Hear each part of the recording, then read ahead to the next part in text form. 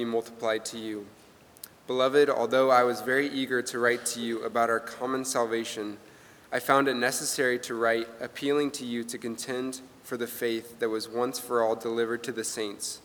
For certain people have crept in unnoticed, who long ago were designated for this condemnation, ungodly people who pervert the grace of our God into sensuality and deny our only Master and Lord, Jesus Christ. Now I want to remind you, although you once fully knew it, that Jesus, who saved a people out of the land of Egypt, afterward destroyed those who did not believe. And the angels who did not stay within their own position of authority, but left their proper dwelling, he has kept in eternal chains under gloomy darkness until the judgment of the great day. Just as Sodom and Gomorrah and the surrounding cities, which likewise indulged in sexual immorality and pursued unnatural desire, serve as an example by undergoing a punishment of eternal fire. Yet in like manner, these people also, relying on their dreams, defile the flesh, reject authority, and blaspheme the glorious ones. But when the archangel Michael, contending with the devil, was disputing about the body of Moses, he did not presume to pronounce a blasphemous judgment, but he said, "The Lord rebuke you." But these people blaspheme all that they do not understand, and they are destroyed by all that they, like unreasoning animals, understand instinctively. Woe to them, for they walked in the way of Cain and abandoned themselves for the sake of gain to Balaam's error, and perished in Korah's rebellion. These are hidden reefs at your love's feasts, and they feast with you without fear, shepherds feeding themselves, waterless clouds swept along by winds, fruitless trees in late autumn, twice dead, uprooted, wild waves of the sea, casting up the foam of their own shame, wandering stars for whom the gloom of utter darkness has been reserved forever.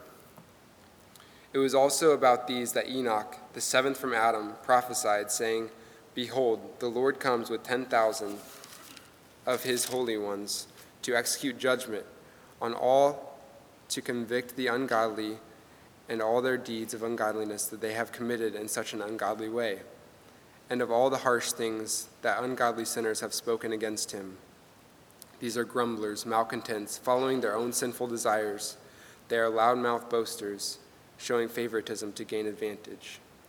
But you must remember, beloved, the predictions of the apostles of our Lord Jesus Christ. They said to you, in the last time there will be scoffers, following their own ungodly passions. It is these who cause division, worldly people, devoid of the Spirit. But you, beloved, building yourselves up in your most holy faith and praying in the Holy Spirit, keep yourselves in the love of God, waiting for the mercy of our Lord Jesus Christ that leads to eternal life. And have mercy on those who doubt. Save others by snatching them out of the fire, to others showing mercy with fear, hating even the garment stained by the flesh. Now to him who is able to keep you from stumbling and to present you blameless before the presence of his glory with great joy, to the only God our Savior, through Jesus Christ our Lord, be glory and majesty, dominion and authority before all time, and now and forevermore. Amen. Let's pray.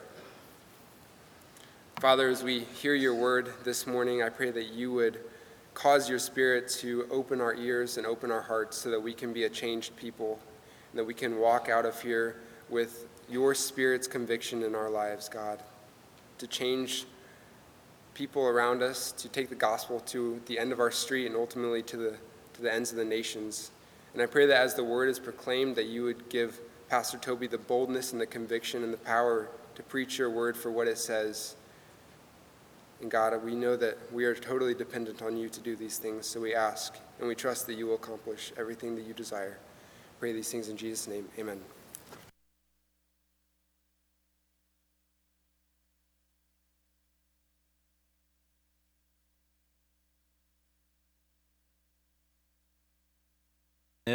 But for our open house, that's not just for members. That's if you've been attending, this is your first time, and you'd like to come by and be part of that open house, you are more than welcome to do so, to get that information.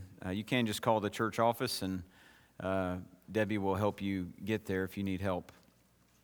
I also just wanted to briefly mention, you may have noticed, or you may not have, that there are a couple of cameras mounted to the wall, and you may or may not know that right now we've begun streaming our services live on Facebook and on YouTube, and then after this, they get pared down to just the scripture reading and the sermon. I was talking with Pastor Lockwood. If you're new to us, he's a retired pastor. He served here for 25 years. Was talking with him, and this was very exciting to him. It was like the new wave of radio, right? This is the place to go. He was on the radio for many years, and this was the new way. He's very glad that we are venturing out that way. So if something is particularly encouraging to you, I would just encourage you to share it with others, with those that you think it might encourage as well. If you're not into video, you'd rather not watch a video while you drive, and you'd rather listen to the audio, you can do that on SoundCloud or on iTunes, either one. But I just wanted to mention that those are all ways that these things are accessible. It was April 11th, 2004. I am serving as a youth pastor up in Grant County. Susan and I have 2 small children. We've only recently found out that we have a third on the way, which prompted the ever-parental question, you do know how that happens, don't you? Well, little did my parents know we would only be halfway to the finish line of having children. It was Easter Sunday morning, normal Easter by all accounts. But the next day, everything would change. It began as any normal Monday would. I did some planning for that Wednesday night's youth group. I did some work toward our summer camp. I did some other normal Monday types of things. But that evening, I got a phone call. I was on my way home thinking, well, what will next Sunday hold? You know, it's the Sunday after Easter, so probably attendance will be down because all the influx of Easter visitors will have gone back to whatever it is they normally do on Sunday morning. But I get a phone call that night from one of the other pastors on staff, and he says I am to come to his house immediately because there is something the staff needs to discuss, and he would say no more. I didn't know what to think, so I called a friend of mine, a mentor, and I said, what should I expect here? And he answered with only 2 words, something horrible. He's right. I arrive at my friend's house to find the church treasurer and every other pastoral staff member in his living room. The entire staff, that is, with the exception of our senior pastor, Ron. Over the next few hours, Ron's recently uncovered sin is laid out before us, some by the treasurer and some by another pastor on staff, and we are all in shock, as you might imagine. The next day, Tuesday morning, the entire pastoral staff walks into Ron's office. He sees us, he sees the solemn look on our face, and he seems to know why we are there. He removes his glasses, he puts his face in his hands, and we lay out for him what was laid out for us the night before and ask the question, is it true? And all he could say was yes. His sin requires immediate resignation, something that he balks at. He wants to just confess and be restored and keep serving as he is. And we disagree. We go round and round about this, and after several minutes, I look at this senior pastor, I look at my senior pastor, I look at my friend, and I say, either you will resign or all of us will resign. He finally agrees, and he leaves the office to go home and tell his wife. From that point, the pastoral staff weeps and prays and tries to piece together how exactly we are going to handle this. The situation is critical. The church obviously has no clue what has just been uncovered. It doesn't understand the crucial nature of this moment, but we do. This will be no normal week. What are we going to do next Sunday? And it's as we're asking this question, wondering what are we going to do, that all of my brothers turn to me. 29-year-old me. And they all agree, you will preach. So my week changed. After a midweek members meeting went completely sideways on us, I'm convinced that this cannot be an ordinary Sunday. I simply just can't preach. The pain and the need are too acute. I can't just pick up the series where the pastor who has just resigned left off and carry on. The need and the pain are severe and acute. I need a text for the moment. I need a message, a sermon for the moment. And the Lord comes to my aid so that on Sunday, April the 18th, 2004, I stood and preached Hebrews chapter 12, verses 1 and 2. Let us run with endurance the race that is set before us, looking to Jesus. The need of the moment called for a message of the moment, a call for the church to be faithful rather than to fall apart. And it's this kind of crucial need, this kind of significant call that we find in Jude's letter. Nothing is just normal here. Listen to what he says, verses 3 and 4, which are our text for today. Beloved, although I was very eager to write to you about our common salvation, I found it necessary to write appealing to you to contend for the faith that was once for all delivered to the saints. For certain people have crept in unnoticed, who long ago were designated for this condemnation, ungodly people who pervert the grace of God into sensuality and deny our only Master and Lord, Jesus Christ. This is a call. This is a call to action, to contend for the faith, and in contending for the faith, to contend for the life of the church. Jude says, in essence, Christians must contend for the faith. Christians must contend for the faith. First of all, contending for the faith is urgent. Now, I use that word urgent intentionally. It speaks of something that presses on us, that demands our attention, that will not let us simply put it to the side. That's the tone of what Jude writes here.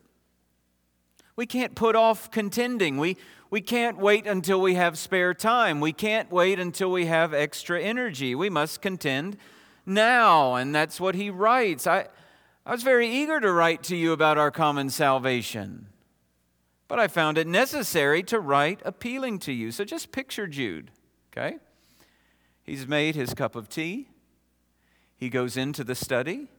He tells his family he's not to be disturbed. He has a very important letter to write.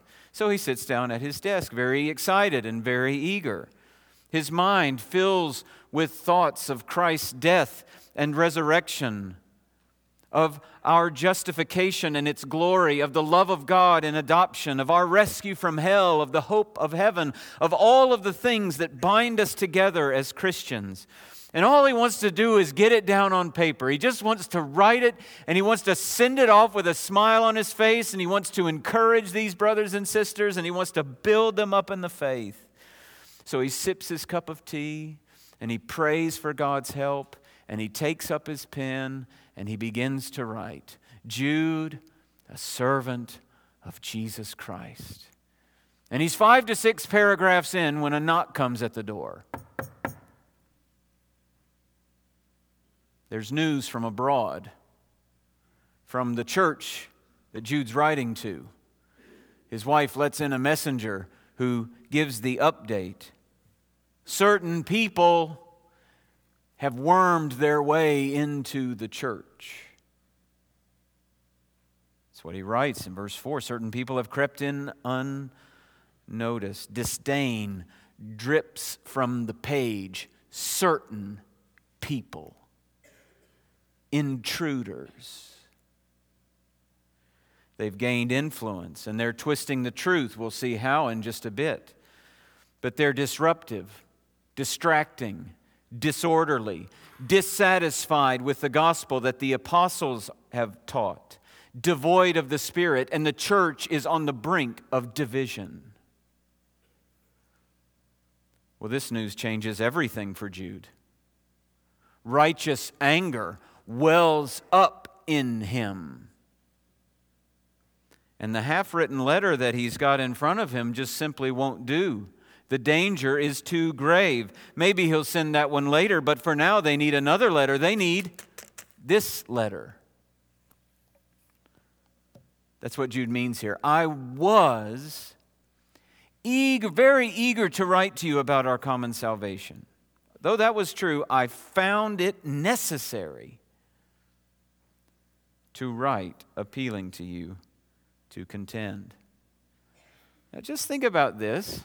We are a people who believes that God has inspired every single word of the Bible. Just think about how God has orchestrated this moment to get this letter to these people, to our canon of Scripture. Jude wants to write, so he sits down to write. And God, in His providential wisdom, changes everything so that we don't have the letter that Jude meant to write. We have the letter that Jude writes. Why? Because God cares so much for His church that He wants this letter to get to them. He wants this letter to get to us, to address this need. And so that as Jude writes, the Bible teaches us that as Jude writes, the Holy Spirit is carrying him along.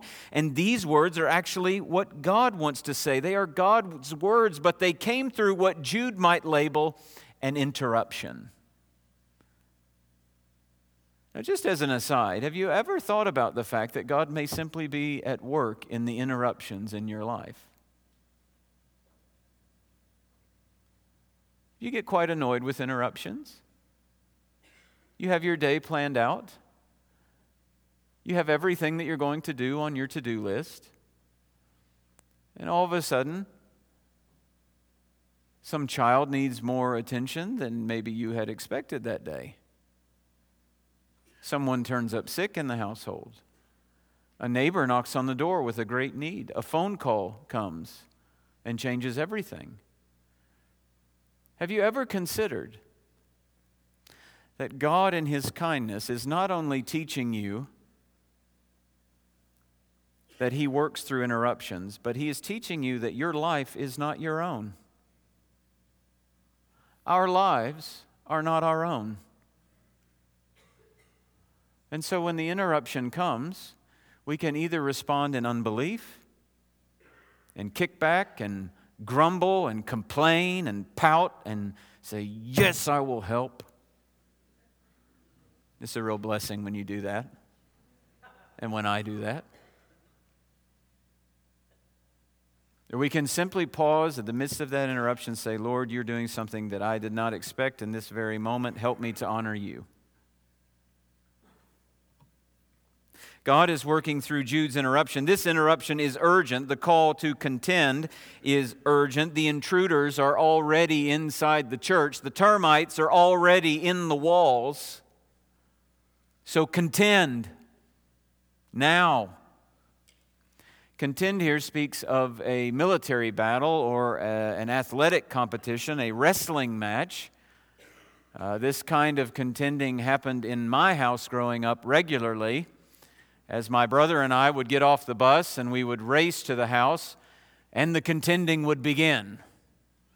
We would wrestle quite literally, not like we would talk back and forth. We would wrestle until one of us was pinned to determine who got control of the television remote. I just remember so many of those days. Contend. But what Jude is calling us to is to contend for something infinitely more precious than anything we might contend for in this life. Something that is far more valuable, something that is eternally significant. What Jude is saying is someone is going to have control of the teaching of the church. It is up for grabs, and there's no time for relaxing. There's no time for waiting. There's no time to see how things develop, quite frankly. Jude says, in effect, take hold of these meddlers and pin them to the ground. Don't let them up. Get them out. It's urgent. Contend. Although I had wanted to write this kind of letter, I'm going to write this one. It's urgent, but it's not just urgent, it's important. Why? Because we contend for the faith. That's the second thing to notice. Contending for the faith is important. It's urgent because the intruders are already there. It's important because we're contending for the faith. Now here, faith does not simply mean belief, believing. It doesn't simply mean trusting in Jesus. It's the faith. It's the body of truth that defines Christianity. It's truth about God and about man and about sin and Christ and the gospel and repentance and faith and the Christian life and all of it. It's the faith. It's the faith that Paul preached once he was converted. He says so. It was said of him, actually, and he reports it in Galatians 1, that people said, "He who used to persecute us is now preaching the faith he once tried to destroy." Contending for the faith is important. Why?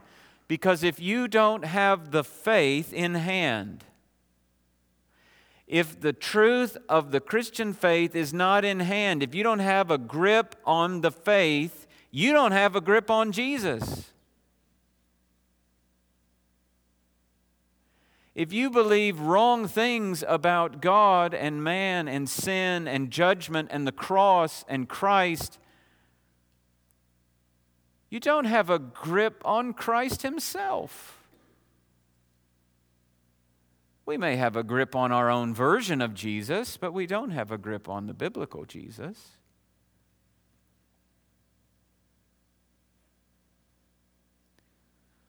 We cannot deny the central truths of the Christian faith and turn around and call ourselves Christians. This is what many in the liberal and mainstream churches of our day are doing. They will deny central tenets of the Christian faith and call themselves Christian. To be a Christian is not to adopt a particular kind of morality. To be Christian is not simply to do good to neighbor. To be Christian is to believe in the Lord Jesus Christ and His atonement on the cross and His resurrection from the dead and our complete hopelessness apart from Him. And it is to repent and turn to Him in faith, claiming our only merits in His life, death, and resurrection. This is Christianity.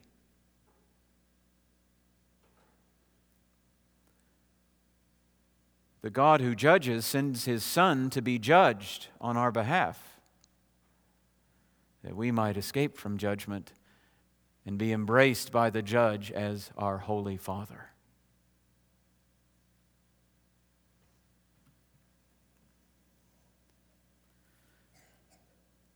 There is no way to be saved, you see, apart from a grip on the actual faith. We can't just use Jesus' name as if it is a code word. As if I just mention the name of Jesus, that's all that matters. There's a song that I can't quote on Christian radio that basically says, whatever situation you're in, just say the name of Jesus. Well, there's a problem with that. What Jesus are you talking about? What are you calling on Jesus to do? His name is actually not a magical word that you can just say and things happen. The name of Jesus, biblically speaking, is all that is tied up with who He is and what He has done for us. And so if we don't have the faith, we don't have the Christ who brings us the salvation. And this is God's plan that He has given us in the Bible, that that we're made in the image of God and have rebelled against Him and we're liable to judgment, but God has sent Jesus to live and to die in our place, so that if we turn from sin and trust in Him, we're forgiven and made right. In a very real sense, this is the only message the church has. And if you're not a believer in the Lord Jesus Christ, this is the only thing we can truly offer you.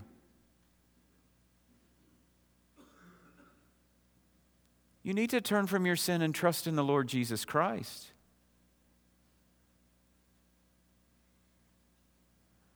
And any member of this church would love to talk to you about that after the service. I would love to talk to you about that after the service, about what it means to know Jesus and to understand who He is and why He came and what He's done for us and what it means to turn from our sin and follow Him.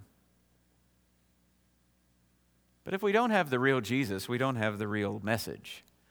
So the importance of this message drives Jude's call to contend. And actually, Jude gets more specific than just this implication that I have drawn. He tells us why we must contend, and he tells us why we must not lose.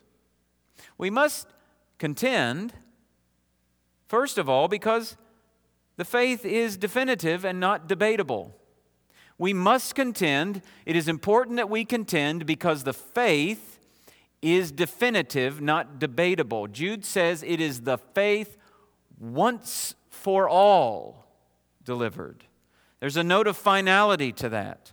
Conclusion. You remember learning to write essays in high school, right?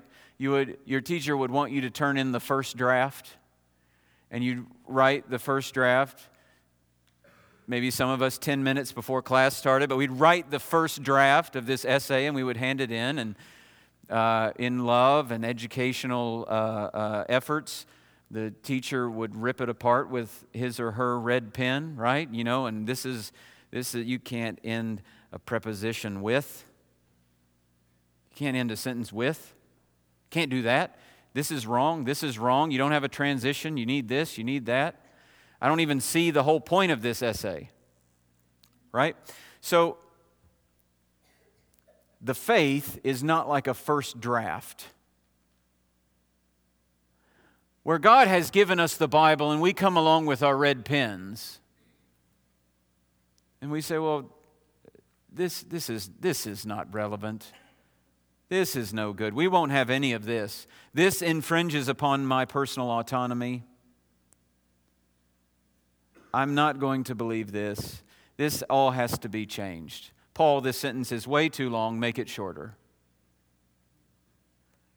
The Bible is not a first draft, brothers and sisters. It's the only draft. This is it. The New Testament speaks this same way about the death of Jesus in this kind of once-for-all language. It's in Hebrews 9. Christ died once for all, and it's appointed once for men to die. And then in 1 Peter chapter 3, for Christ also suffered once for sins, the righteous for the unrighteous, that He might bring us to God. The finality with which we think about the atonement of Jesus is the finality with which we must think about the teaching of Jesus. The faith. It's definitive, not debatable. Also, it's important that we contend because it's God's, not ours.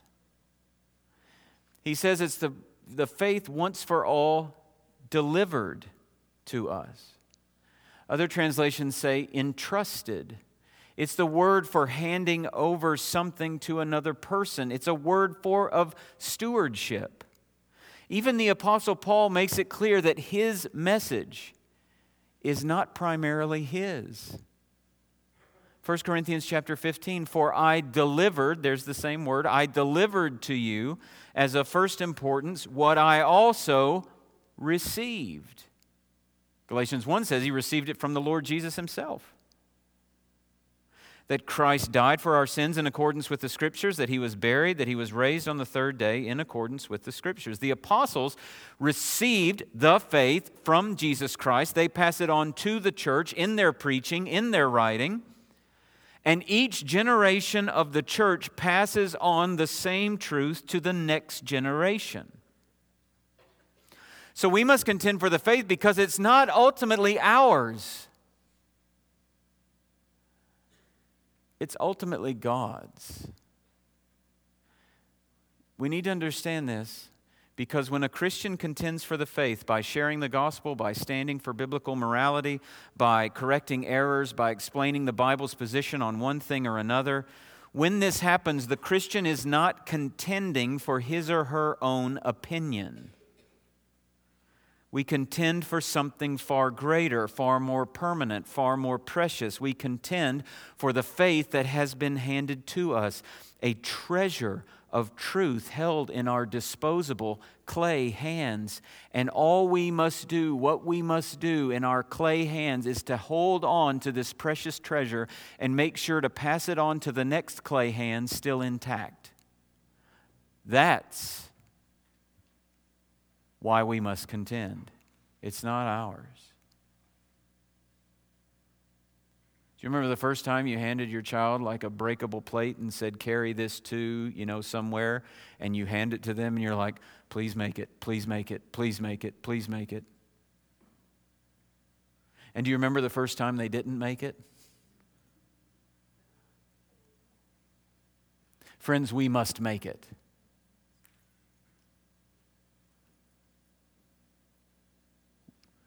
We must take the treasure and pass it on. That's why we must contend. Why must we not lose? Why must we hold our ground? Why must the church not adopt the ways of these intruders? Why must we overtake them with the truth? Well, the main thing is this. False teaching brings condemnation. Look at verse 4. Certain people have crept in unnoticed who long ago were designated for this condemnation. The condemnation of those who corrupt the faith is certain. From the beginning, with the words of the serpent corrupting the faith, all throughout the Scriptures, those who teach false teaching, who say peace, peace when there is no peace, who prophesy falsely, they all face certain condemnation. And this crew is no different. Their condemnation is set in stone. It's not going anywhere. And those who follow in their footsteps will share the same fate, quite frankly. Now, when he says this condemnation, it is a particular condemnation, one that he's going to lay out more in detail afterward. So we won't go into that now, just to say it's coming. But to say promoting and believing false teaching leads to condemnation. Period. And the rest of verse 4, if you will, shows us the reverberating effects of what it means to believe false teaching. What does it look like when someone is a false teacher? What does it look like when someone believes false teaching? Well, first of all, you see ungodliness of life. That's what he says. He says they are ungodly people. They may have parroted Christian phrases, they may have led Christian songs, but they are ungodly. They may have written books sold in Christian bookstores. They may have organized conferences where thousands of people gathered to hear them speak, but they are ungodly, meaning they live as if God doesn't exist. They may proclaim that He does, but they practice as if He doesn't. They live as if His judgment is not real. They live as if they can determine their own way of living. This isn't a couple of people sitting over a cup of coffee, right? This is not a philosophical debate that Jude is addressing. It's not a philosophical atheism, it's a practical atheism. They are ungodly people. Also, part of this ungodliness, but part of what leads to condemnation, they pervert the grace of God into sensuality, a perversion of truth. Rather than understanding God's grace rightly as that which frees us from sin, they believe and teach and live as if the grace of God frees us to sin. But we shouldn't be confused about this. Titus is very clear. The grace of God has appeared, bringing salvation for all people, training us to renounce ungodliness and worldly passions, and to live self-controlled, upright, and godly lives in the present age. God's grace is not a pass to sin. God's grace is the power to pass on sin.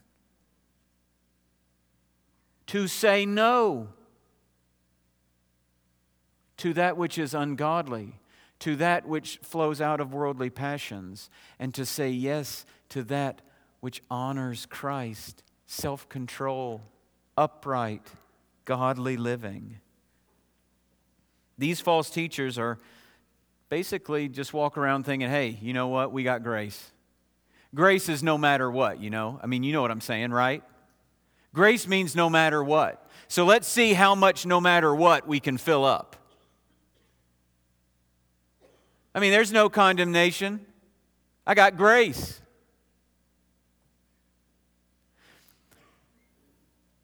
So they pervert the grace of God into a licensed immorality, into sensuality, into licentiousness.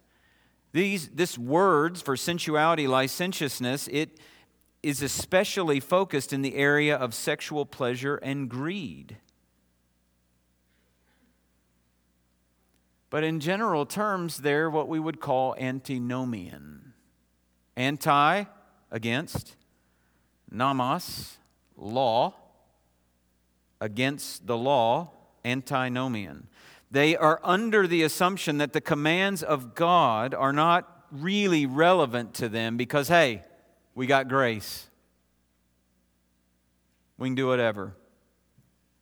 Now, it doesn't take a great stretch of the imagination to see examples of this in our own culture, does it? It doesn't take you don't have to sit and think really hard about examples of this. We can think about them in a number of places. I'm just going to mention two. One is general and one is specific. In general, what I want to talk about is this kind of trend within Christian culture that we must, quote unquote, keep it real. Okay? Now, I think what people are trying to do, what the good thing would be, is to push back on hypocrisy, right? And keep it real. However, people who typically use this and they're sitting around and they're confessing, I'm just keeping it real, I'm just keeping it real, I'm just keeping it real.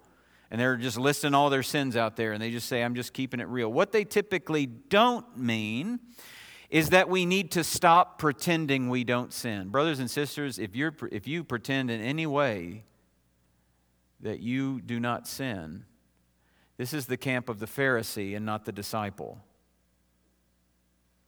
But that's not typically what is meant. It's not meant we need to stop pretending we don't sin. We need to be honest about it so that we can confess, so that we can repent, so that we can change. That is real. That's what real means. What is often meant in those circles by keeping it real, it's like a force field that when I say this, I'm just keeping it real, but let's not make this big deal out of sin. Let's not talk about it like it's something bigger than it is, because we're all sinners. I sin, you sin, we sin, you know. It's like the old Dr. Pepper commercials, right? I'm a pepper, you're a pepper, he's a pepper, she's a pepper. Well, you know you're a pepper too. I mean, that's how it goes, and we say, well, we all sin, but let's not be those people who get so tied up into knots over sin, who get so serious about it. I mean, come on, just accept it. None of us are perfect people. Let's just laugh at each other's sin and let's go on. Friends, that is turning the grace of God into a license for immorality. Anytime we would seek to diminish the sinfulness of sin,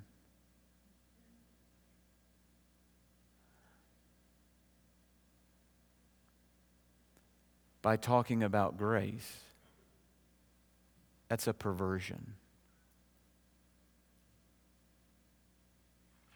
Secondly, a more specific example is, quite frankly, the rampant acceptance of homosexuality in the church today.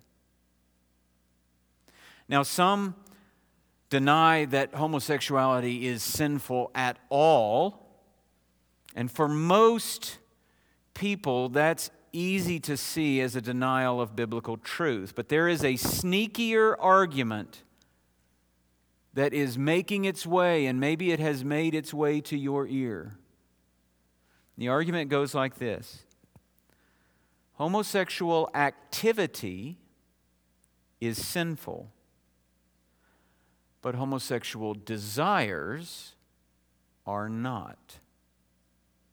As long as you don't act on the desire, there's no sin. Now, some of you may have heard this, and some of you may even be tempted to buy into it. And so, let me help you think in different terms about the same kind of logic. Let's imagine a man comes home from work this week, and he says, "Sweetie, I need to tell you something. There's a new woman at work. She's been there a few weeks, and she is really attractive. I think about her all the time. I dream about her. I imagine what it might be like to be with her. I lust after her. But I want you to know I'll never act on it." Now, seriously, can you imagine a whole lot of wives going, "Whew, he's not going to act on it. Whew." No. Look, some in our culture who do not have Jesus would say, "Well, yeah, that's just men. Men just do that." That's even the wife who is not completely mortified by this should know Jesus is. Because Jesus says everyone who looks at a woman with lustful intent has already committed adultery with her in his heart. Apparently, the desires of my heart determine whether I'm acting and thinking and being sinful or not. And it's not just with regard to homosexuality. When a man and a wife come into the office and I'm going to counsel them, and this man has been physically violent with his wife and he has stopped, we would all be thankful that that man has stopped being physically violent, wouldn't we? I mean, wouldn't you be thankful for that? Yes. Is that enough that his explosive anger is no longer let out in hitting his wife or throwing things at his wife? No, it's not. It's not. Because he still has this rage of sinful anger in him.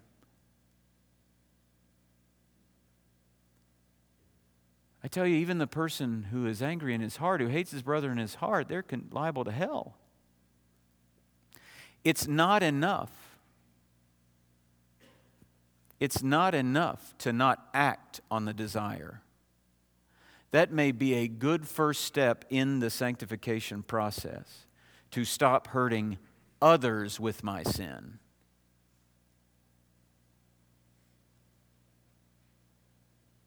But it is not what it means to be Christ-like. When you start to doubt whether those desires can really be there or not, you just have to think, what does it mean to be like Jesus?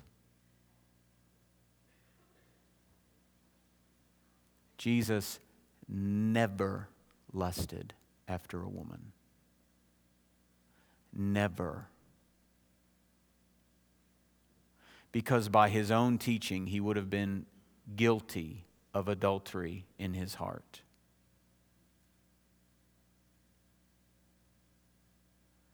This is the sneakier version of the perversion of grace. That I can desire whatever I want so long as I don't act outwardly in a sinful way. So long as I don't punch my coworker, it doesn't matter that all I really want to do is punch my coworker. That's a lie. It's a lie. Now that's just two examples. Many more could be given. I mean, in general, dear Christian, anytime you find yourself thinking something like, I know this is wrong, but God will forgive me. That is perverting the grace of God into a license to do what you want.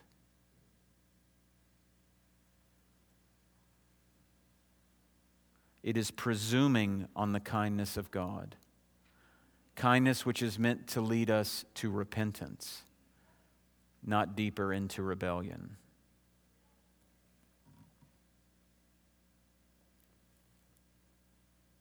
So this false teaching, believing it, promoting it, this false teaching that leads to condemnation, looks like ungodliness of life, perversion of truth, and also a denial of Jesus. Not a verbal denial, not some YouTube video with somebody denying Jesus is Lord. But just think about it. Ungodliness of life and perversion of the truth essentially adds up to this, that no matter what I say with my mouth, my life is screaming that Jesus is not Lord. He does not have authority over every bit of my life. I will not obey Him. And to think that it is simply sufficient to just speak with our mouths and not actually live, we need to go back to the words of Jesus Himself in Matthew 7. No one who says to me, Lord, Lord, will enter the kingdom of heaven, but the one who does the will of my Father who is in heaven.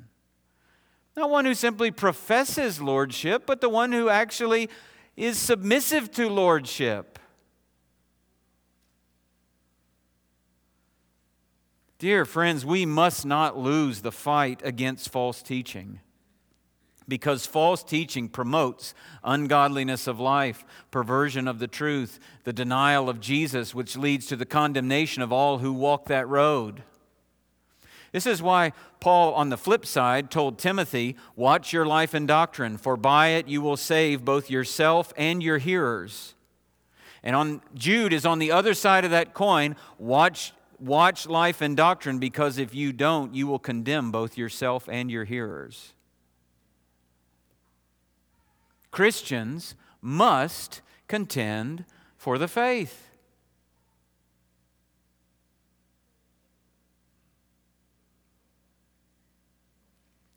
We can't simply let the wrong understandings of Jesus go because our friend says they're a Christian. We can't let truth be distorted because someone says, I believe in God, and we see that as, well, that's good, so we just have different understandings. Well, there are some things that we have different understandings of, but the deity of Christ cannot be one of them. The atonement of the cross cannot be one of them.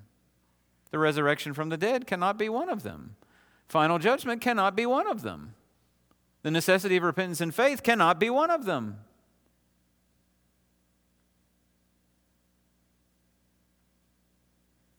We must contend for the faith. Now, Jude is not calling us to be contentious people.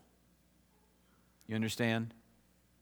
He's not calling us to be people who just love to argue. I love a good fight, and if I don't walk into one, I'll pick one. I mean, that is not what Jude is calling us to do, is just find something somewhere and start swinging at it. What he's calling us to do is to have our eyes open to the landscape of doctrine where we are, where the battle lines are already drawn, where the enemy is already encroaching on territory in the church, where the greatest spiritual dangers appear. And he calls us to not shrink back, but to take up the sword of the Spirit, the Word of God, and to contend for the faith. We must do it, and we must not lose. Because the future of this church depends on it. You understand?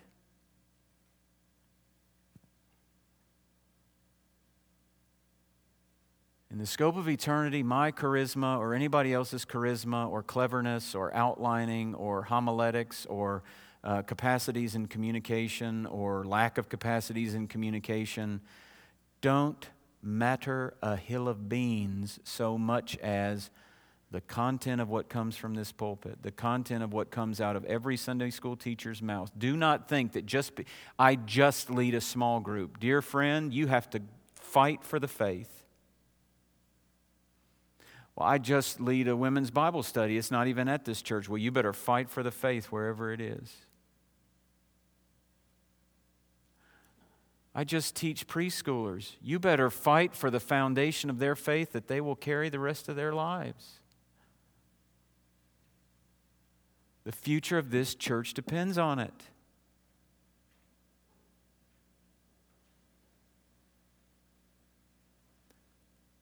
The question that remains is, will you? Will you?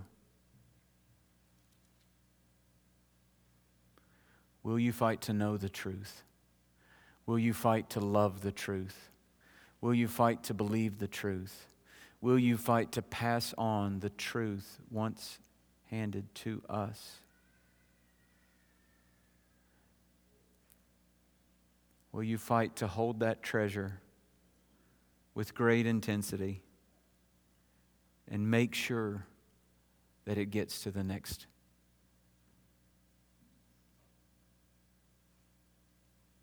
We must. Let's pray and then we'll be dismissed.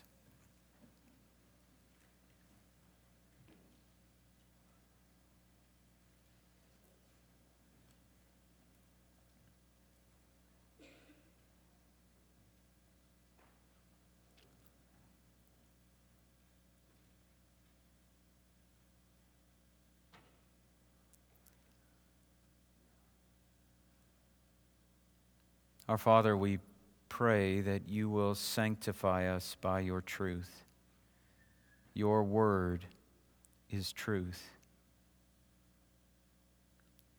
We pray that we would not be a people who compromise your truth for the sake of convenience, for the sake of acceptance by others, for the sake of a perceived growing church, for the sake of escaping opposition. We pray, Lord, that we would be a people who contend for the faith. Keep us by your grace from being those who proclaim truths that we don't actually believe. Keep us by your grace from proclaiming the lordship of Jesus without living under the lordship of Jesus. Keep us from thinking we can do whatever it is we please in our marriages, whatever it is we please in our parenting, whatever it is we please in our workplace, whatever it is that we please in our relationships, because we're under grace. Keep us from such a mindset, and rather instill in us the conviction that your grace will train us to renounce ungodliness and worldly passions and to live self-controlled and upright and godly lives in the present age. Make us a congregation self-controlled, upright, and godly in this present age.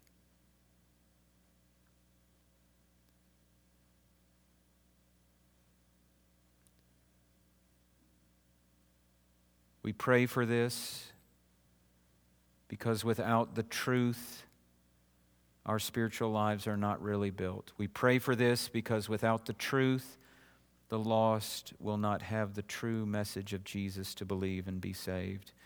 We pray for this because the glory of God and of our Savior Jesus Christ is on the line. Help us to glorify you by contending for the faith, to shine like stars in a dark and twisted generation. And we pray all of it in the name of our Savior, Jesus Christ. Amen.